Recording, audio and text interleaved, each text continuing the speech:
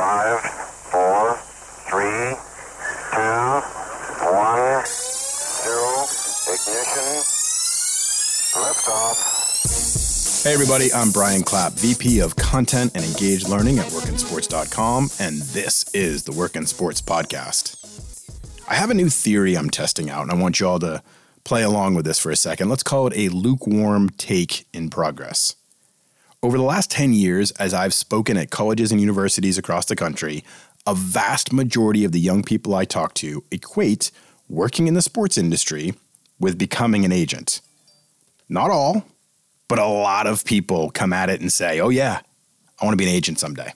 Now, that's not the hot take part of this or even lukewarm take part of this, but it does make total sense. If you break down the superficial, generally unrealistic benefits of being an agent, they're pretty vast. Rub elbows with famous athletes, be part of their entourage, go to cool events, get good tickets to games, possibly have a movie made about you, drive a fancy car. I mean, this sounds pretty cool, right? But that is the romanticized version of being a sports agent. Most don't find this glory. But that is hard to process when you are young and feeling invincible. Again, I don't say that dismissively. I totally thought I was invincible in my 20s. And that positivity possibly leaked into my 30s. Yeah, definitely leaked into my 30s. I've always thought I was kind of invincible, to be honest with you. Anyway, when I was young, I didn't see the downsides or pitfalls as something that could happen to me. That was the other people. I'd be the successful one. Now, the realities of being a sports agent, very few make it, tons of competition. If you don't start out knowing athletes and can get them to be on your side and a client, it's near impossible to get rolling. Lots of money spent before money comes in. You could spend a lot of your own money on some undrafted free agent that gets invited to training camp, never makes a roster, and doesn't sign a big contract. No payday for you. To drill down to the point, sports agent has been the big dream career of many, but it ain't easy. Not trying to dissuade anyone, just pointing out the reality. Okay, that wasn't the hot take part. That was just our framework. Get ready. Here comes the warmish take. I think there's a shift. I think we're seeing more and more interest in player marketing rather than player agency. And today's guest, Greer, Director of Player Marketing for Baseball at Octagon, is one prime example of this dream sports career. I'll let JB tell you about all the benefits and why he loves his job, but surface level, you're still rubbing elbows with incredible players. You get to be super creative, coming up with partnerships, marketing activations, player branding. You're part of a bigger team. At Octagon, there are multiple agents, marketers, financial advisors, and coordinators on the baseball squad working in conjunction with one another. So you're not trying to go it alone and forge your own agency. And I'm guessing you still get pretty good tickets to the game.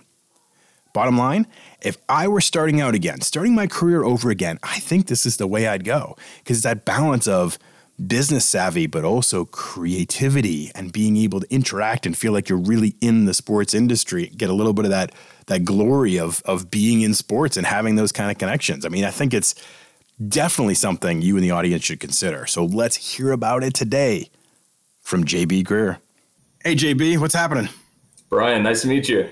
Yeah, it's super cool to talk to you. I've been excited all week knowing that we were going to have this conversation because as we were talking beforehand, there's so much interest right now in the athlete marketing side. We have a lot of people in our audience who are really intrigued by it. So thanks a lot for jumping on. Absolutely. So let's start off with some big picture talk. We have a lot of people that come to me or come to our site and say, hey, I want to work in sports marketing. It's kind of sexy. It's kind of interesting. It's creative. We also have much fewer people who come and say, I want to work in sales. But that line's pretty blurry, isn't it? For somebody that's in it like you are, does one really exist without the other? Don't the two kind of go hand in hand? And would you be as talented as a marketer if you didn't have some background on the sales side as well?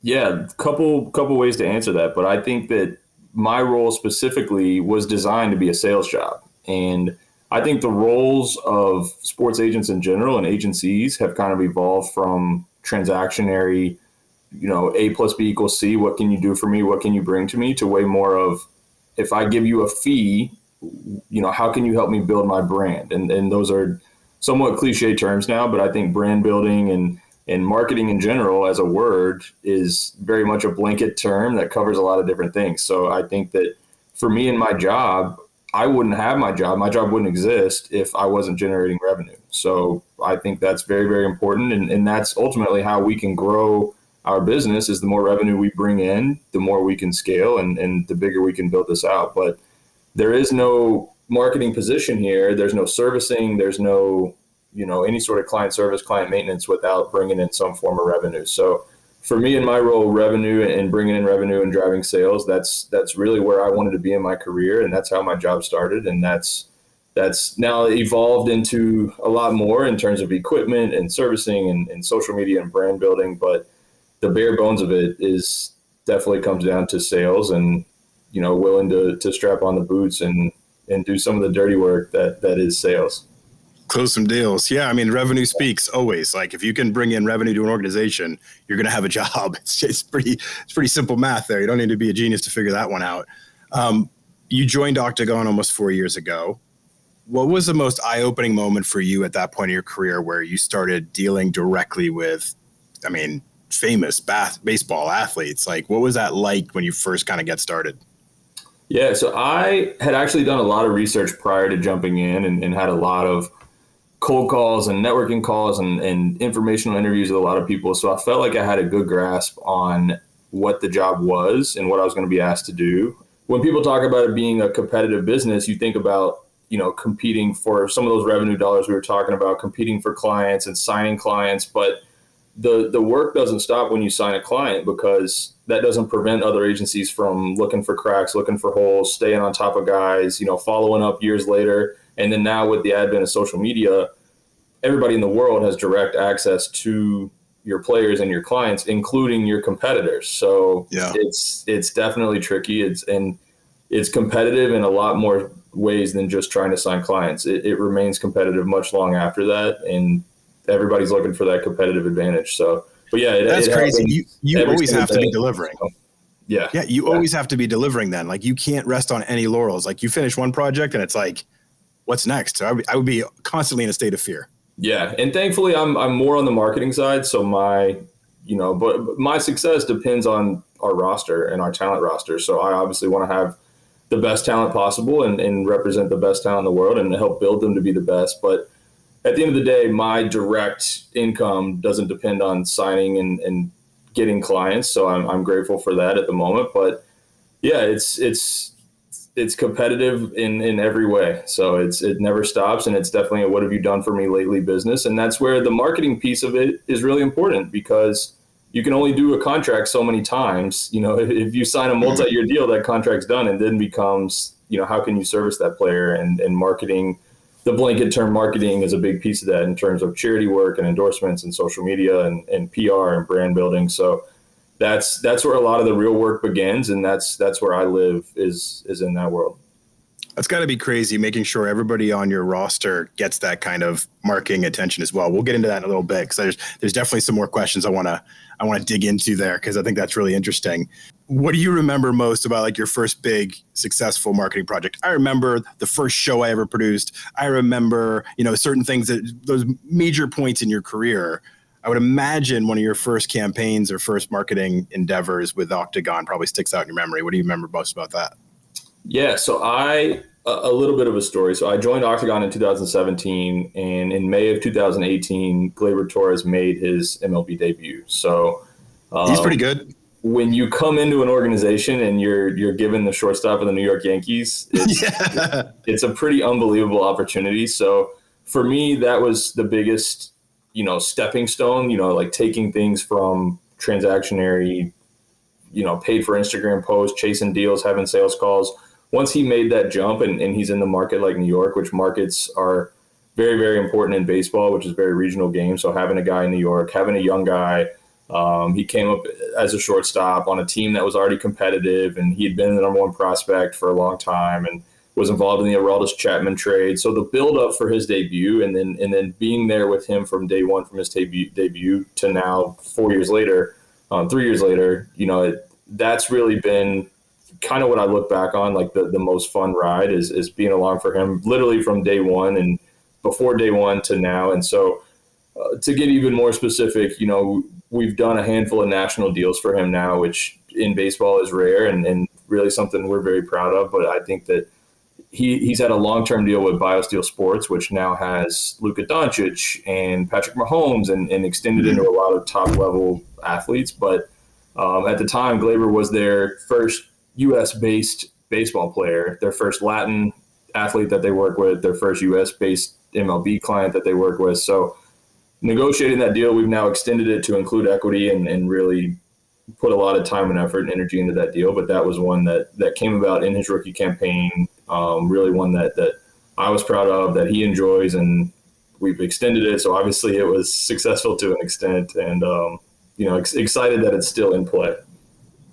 Having the Yankees shortstop, having Glaber, a young player, exciting player, is got to be, you could call it a crown jewel, but you have to think about everybody. You don't get to just focus on one. Exactly. But that's impressive. What is that process like when you sign on a new client, whether it's any of your new clients, future clients, whatever is going on? Like, what's that first process like when, hey, we sign this new player?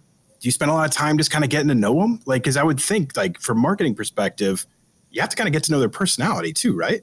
Totally. It's all about listening, and a lot of people will come in with a long form sheet, which we have one of those as well. What's your favorite color? What's your favorite product? But at the end of the day, it comes down to what's authentic to that person, like what's their voice, what's their interest. And I think my involvement in recruiting players and then bringing players on, into the Octagon family, my involvement kind of depends on that player's appetite for marketing. If marketing's not as important and they're focused on the game and they're not interested in putting in the time and effort to build their brand and do the interviews and invest in their social, then there's not going to be a lot for me there. They're not going to be interested in what I have to say. It's going to be on deaf ears. So, but for the clients that we have, and especially those that we're recruiting and onboarding that are asking about marketing and are interested in growing their brand, and hey, we saw that you did this, that's where I come in. And that's amazing for me, because as a salesperson and as a marketer, it's so much more fun when you're working with a player that's engaged and cares and wants to post and wants to work with more brands. So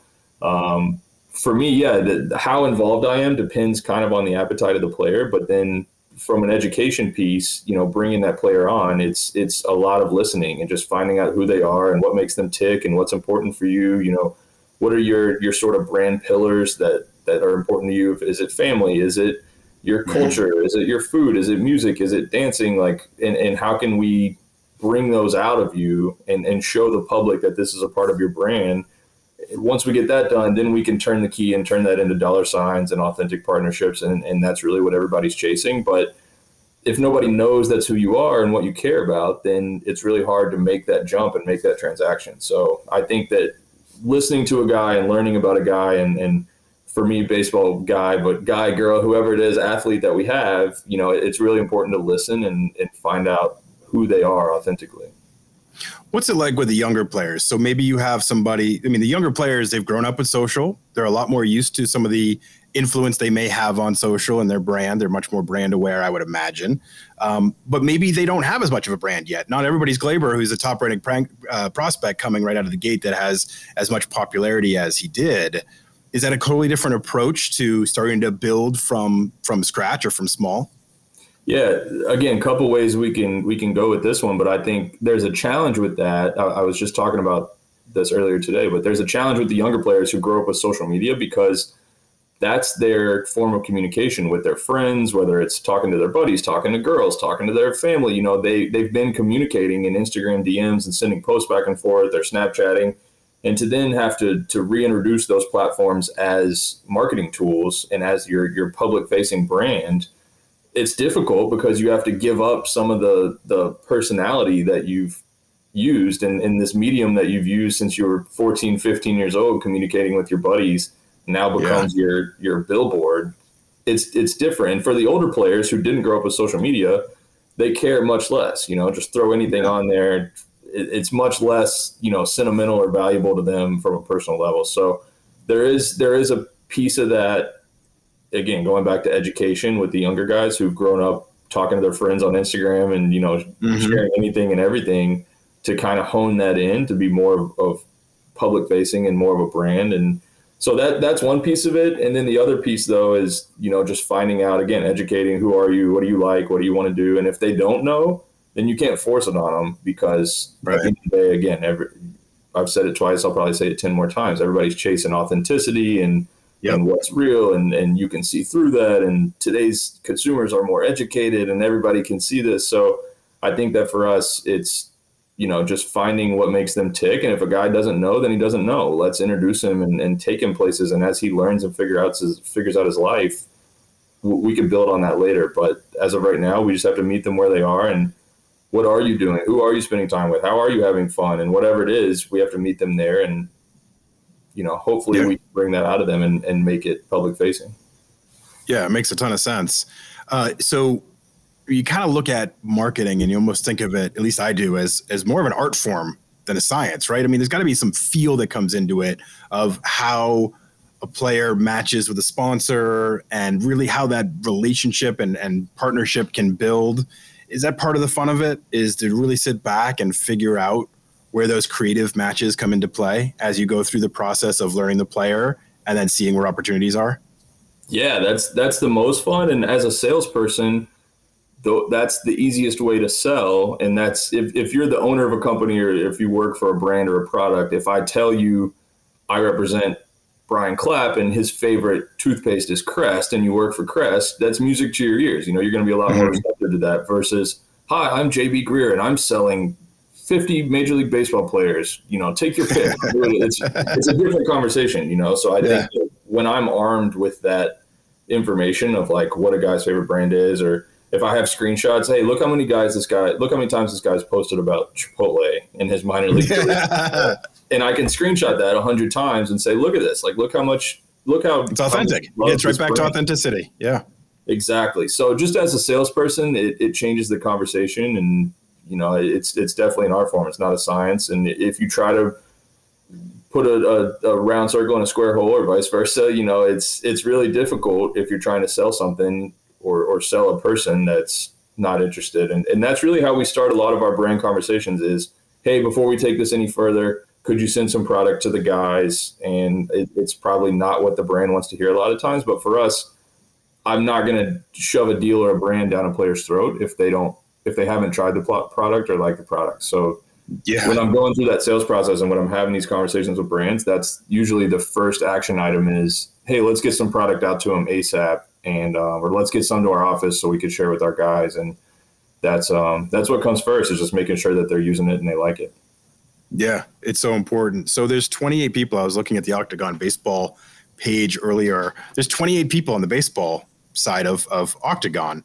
And it really runs the gamut. It's interesting to look through how the team is broken down. There are agents, there are tax accountants, there are marketers like yourself, client services, financial planners. It keeps going. How important is that? You're talking about a competitive world. How important is it to be able to come to a player with a full service team? Like, does that really change the dialogue a lot? It's not just a one piece here and you have to go somewhere else to get all the other things. Like, you guys come with all of it right there. Yeah, and you hit the nail with full service agency. And that's what we bring to the table. So I think that for us, going back to what we talked about earlier, is that a lot of it comes out of competitive advantages, right? And as a sports agency, we're competing with all the other top sports agencies in the world. And you can Google the Forbes list or whoever else, but everybody's looking for an advantage. And I think that for us, if we can offer something that another agency can't, then that's an advantage. So that's why we expand into tax. That's why we have finance people and multiple client service people, multiple marketing, multiple office managers. So it gives us a competitive advantage, and the more people we have, the more resources we have available to our clients. So it's what makes our team stronger. And also what makes our team unique and Octagon Baseball unique specifically is baseball is a very international sport. And if you look at our roster, we have a lot of Latin American players. So to manage those players, we have agents from Dominican Republic. We have agents that are from Venezuela. We have agents that are living right now in Korea and Japan. So we're pretty all over the place, which is a challenge sometimes communicating and staying on the same page as the marketing person servicing these different agents in different time zones and representing different players. There was an education piece for me to learn what are the Dominican guys like and how do they operate, and our Venezuelan guys, learning like, hey, these guys send messages on Snapchat or WhatsApp, and these guys communicate more via phone calls, or hey, this guy might be in the country, so you got to call him on FaceTime audio. But at the end of the day, we're all pulling on the same end of the rope. So we're all trying to get to the same place. That's cool. You and I were talking before we got started the interview, and I know you specialize more in the active players, but looking through your team, your actual roster of clients that are represented, it was amazing just to see. It's like everything from Mike Piazza and Wade Boggs and Randy Johnson to Glaber to Bobby Witt Jr. to like some of the biggest, Wilson Contreras, like some of the biggest stars in the game today, coaches active. I mean, you guys have the run of the gamut. Like it's got to be, and I know like you're dealing more with the current players, but it's got to be so fun to just look at that roster and say, yeah, we're cornering a pretty interesting market here. Yeah, and what's crazy, so our managing director is my direct report, Alan Nero. He's been in the business. He's one of the first baseball agents to do it back in the 80s, and he's was Wade Boggs' agent through the 80s and the 90s, and that's how we've kept some of these clients, Mike Piazza, Randy Johnson. So we've kept those clients for 30, 40 years, which obviously is a testament, hopefully, to our work. But then also we had Bobby Witt Sr. as a client. Bobby Witt Sr. is now an agent for Octagon long before his son, Bobby Witt Jr., came into the world top at prospect. nonetheless a top prospect and a future superstar. So, but yeah, it just kind of goes to show, everybody says, every agency says they're a family and they're a team and everything else. But, we have people that have been together for a really long time. So I can't. It's a credit to the relationship. Exactly. Yeah, for sure. That's important. A big part of building a player's brand, one of those key levers you guys get to pull are these appearances, these public appearances. But that wasn't really happening last year. How did you guys pivot and innovate and come up with new ways to adapt to what was a pretty crazy year? Yeah, I think not rocket science. I mean, any of us who were on our phones and scrolling social media kind of saw the adaptation of things going virtual and people embracing virtual, and we embrace Zoom as a business community, and the same thing happened with our players, but I think that for us, we helped launch 3 Twitch channels, which that's cool. Thought we would do, but learning about the graphics and the overlays and, guys wanting specific controllers and specific graphics, and can you make this logo? Can you put this overlay on this camera hole? That learning about that, that's the kind of stuff that we transition to. And a lot of that stuff doesn't directly return dollars and cents, to go back to the transactional part of the conversation.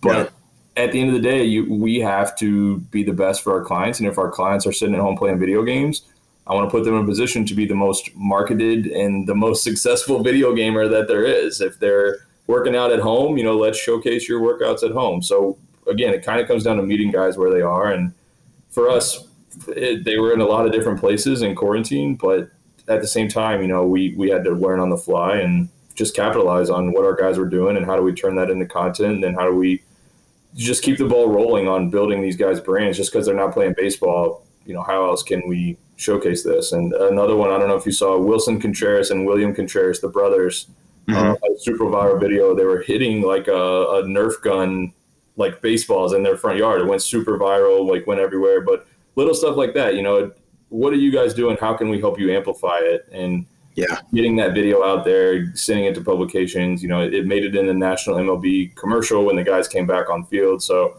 all that stuff, there's nothing really happens by accident these days. If something's out there, there's a lot of times a design behind it. So we're trying to just amplify what our guys are doing and meeting them where they are.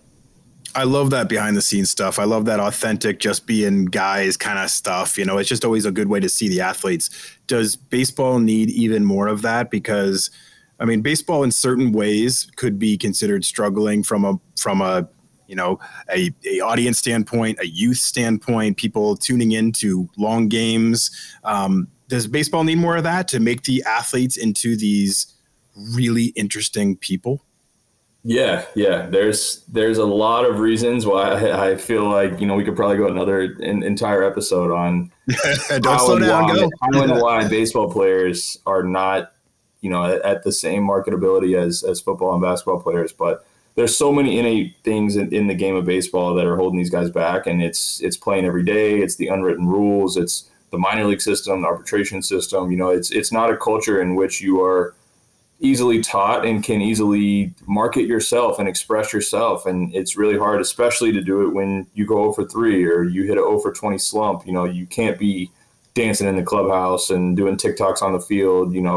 It's a lot harder when you're going through that. And also when you're in AA or AAA and you're trying to make the big leagues, it's really, really hard to stand up in front of your teammates and be the guy that's making TikToks or hold on guys, let me get this on video. And right. So there's a ton of different reasons. We can go a lot of different ways, but I think that it's definitely a challenge.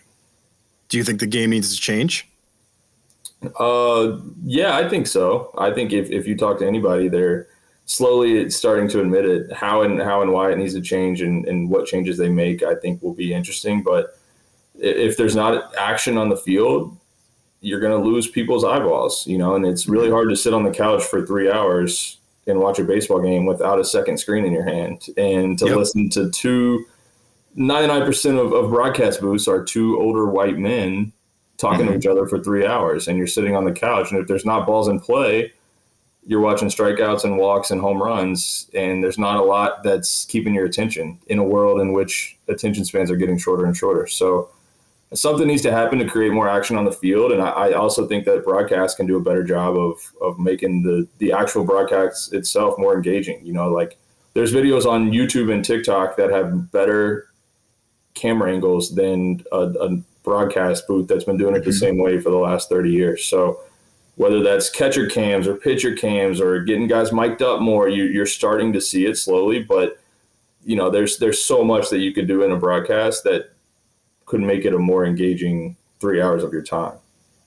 I could not agree more. I mean, when I was the news director at Fox Sports Northwest, we had the Mariners deal. We did all their games, and it did feel like you just wanted to say, like, guys, can we try a new camera angle? Can we do something kind of fun? Yeah. Can we put a little spice in the booth? Like, can we get something going here?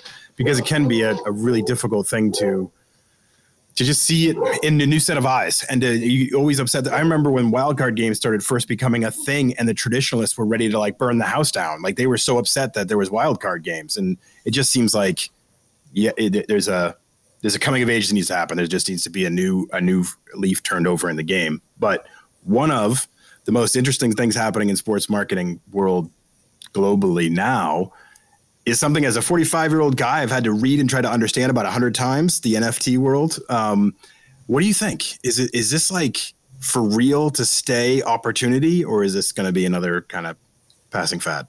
I am not the person to kind of read the future and tell you what it's going to look like. But at the end of the day, if anybody tries to say what it's going to be in 5 years or 10 years, they're just guessing, and if anyone says that, no one knows what this marketplace will look like. And some people are going to guess correctly and some people aren't. But at the end of the day, I think that even we've seen now athletes doing NFTs and trying to go out on their own and do NFTs. But I think that for us and even for our roster, we've been very particular, and we didn't just want to do it just to do it. So we've talked to some of the industry leaders like Topps and, Octagon had a very informational session with Dapper Labs, and just trying to learn. I think everybody's trying to learn. I think there was a huge gold rush in the beginning, and it was kind of like, very eye-opening, and it's been driving conversation for months. And so now we're all trying to learn and figure out, if we're going to dive into NFTs,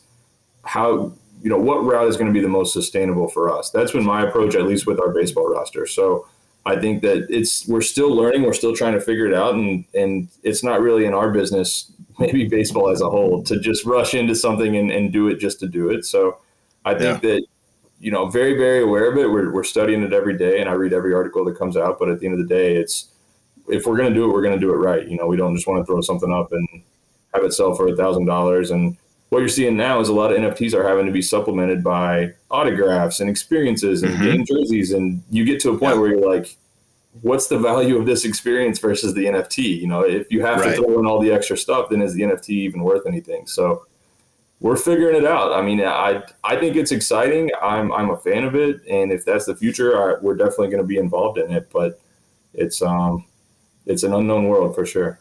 It really is. Like, I do the same thing. I read every article on it, and I'm like, every time I think I get a little bit smarter and I kind of think it through it strategically, but then at the end of the day, I'm like, I have baseball cards all over the place in my house. It's like I like the tangible, but nonetheless, going on my own rant here. When you think about marketing, it feels like things have changed a lot in the last 3 to 4 years. You've got players owning their own brands, becoming their own content machines. You've got NFTs. You've got crypto and different investings and all these different things that players are doing and their activity levels within it. When you think about marketing as a whole, what opportunity, I mean, from virtual or anything like, gamification, anything, like, are there certain things that really pique your interest right now that you see as something, without asking you to tell the future, but that really piques your interest as an opportunity for your athletes? Yeah, I mean, I think two things really for me personally. Number one is there's a new segment of brands and a new sector of the marketplace fueled by the rise of influencer marketing, which has been 5 to 10 years coming. That's been something that's grown crazily over the last 4 or 5 years. But the brands that are capitalizing on B2C internet transactions, you're seeing those brands pop up, and they're going from these internet B2C digital brands to having brick and mortar to then growing and getting acquired. Brands like Warby Parker and brands like Away Luggage, who start as an internet kind of phenomenon, and then they build themselves into these huge legitimate brands. So I think that for us, it's really just trying to be on top of those trends and trying to identify those brands early, and ultimately, to your earlier point, match them with our clients and get them in at the ground floor of things and build up together. And then you kind of partner that. The second way I was going to answer that is on top of that is athletes and equity. That's the big trend, and you're seeing that hardly any deal gets done with a top 100 athlete without there being some form of ownership or equity. And so that's a huge trend, and that's going to keep growing. But I think those two things go hand in hand. It's a lot harder to get equity from an established company. It's a lot easier to get equity in a brand that's on the ground floor. So how do you identify those brands? How can you tell, what their longevity is and their sticking power?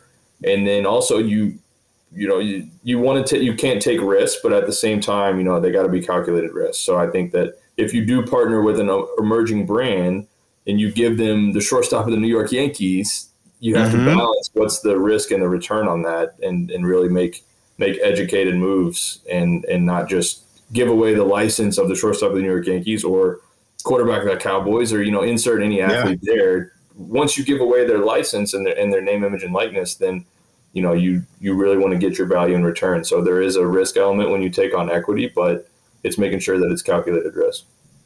It's such an interesting dynamic, and it's such a cool time, I think, seeing the athletes themselves use their voice now, become more human and involved and building their own brands and, supplementing their own social channels. And I just think it's exciting. I mean, I think it's kind of cool for a guy that came up in the media who felt like the only time I could talk to athletes is when I had them scheduled for an interview or we'd do a sit down, to now be able to have more access and to be able to see them in a way where they're not just reading about the local car dealership, like they're doing more and they're more engaged with and authentic with the products. I think it's pretty exciting time to, I would imagine, be in athlete marketing.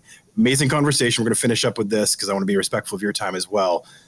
As I alluded to earlier, a lot of people in our audience want to go into marketing and the athlete marketing kind of world that you're in. As you look back, and if you think of somebody in our audience listening and thinking, man, his job sounds awesome, his dream job, what kind of advice would you give for certain skills that the young people should look into, or certain traits they should develop, or routines or approaches or anything of that nature that you would think of as kind of core to kind of growing in what this growing industry is? Yeah, I think that for me personally, I recognize that I wanted to be in a sales position and in a revenue generating position, because when I was younger and starting my career, looking at the C-level executives across the sports business, across different teams, different agencies, a lot of those team presidents and CROs and CEOs came from sales backgrounds. And I don't have the data. Maybe Brian, you guys have that, but I learned pretty quickly, unless I start generating revenue and getting some sales numbers behind my name, there's going to be a ceiling as to where I go in my career. So that was really important for me, was to get that sales experience, get that sales baseline for me to build off of and really build my career. And even now, I think that to kind of piggyback on my own point, that when we're looking for people, or if you're looking to break into the industry, you need to prove your value and prove your worth before you get in the door. Everyone can say they're the hardest worker in the room. Everybody can say that they love sports and they're passionate about the business and X, Y, Z. But if you can show tangible, quantifiable numbers or results to your name, like, this is what I've done in the past. This is how many units I've sold. This is how many calls I've had to make over the last 3 years. This is, if you can show those results in advance, then it opens up the door. Maybe it's work. If you want to get into athlete marketing, maybe it's helping the star player on your school's basketball team. Maybe it's helping the athletic department. There are ways to work in athlete marketing without having my job or a similar job, and that's how you build experience, and that's how you prove value before you get into this chair.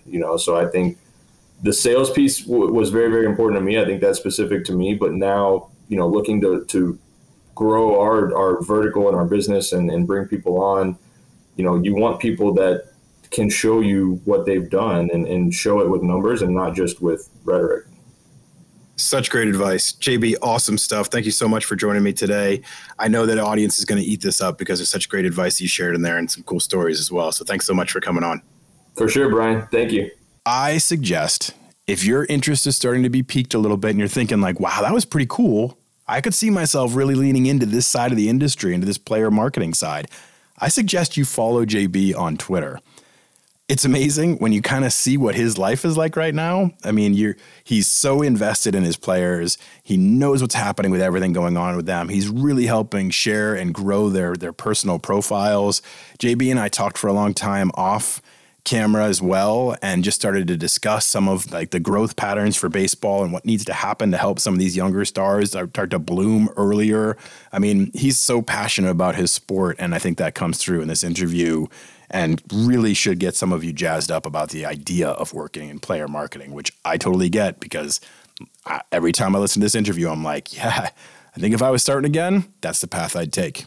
Thanks for listening, everybody. Great to have you here. Please rate, review, subscribe wherever you listen to podcasts. It always helps us. Every little bit helps us build and grow and get new incredible guests and bring them to you each week. So thank you for being a part of our community.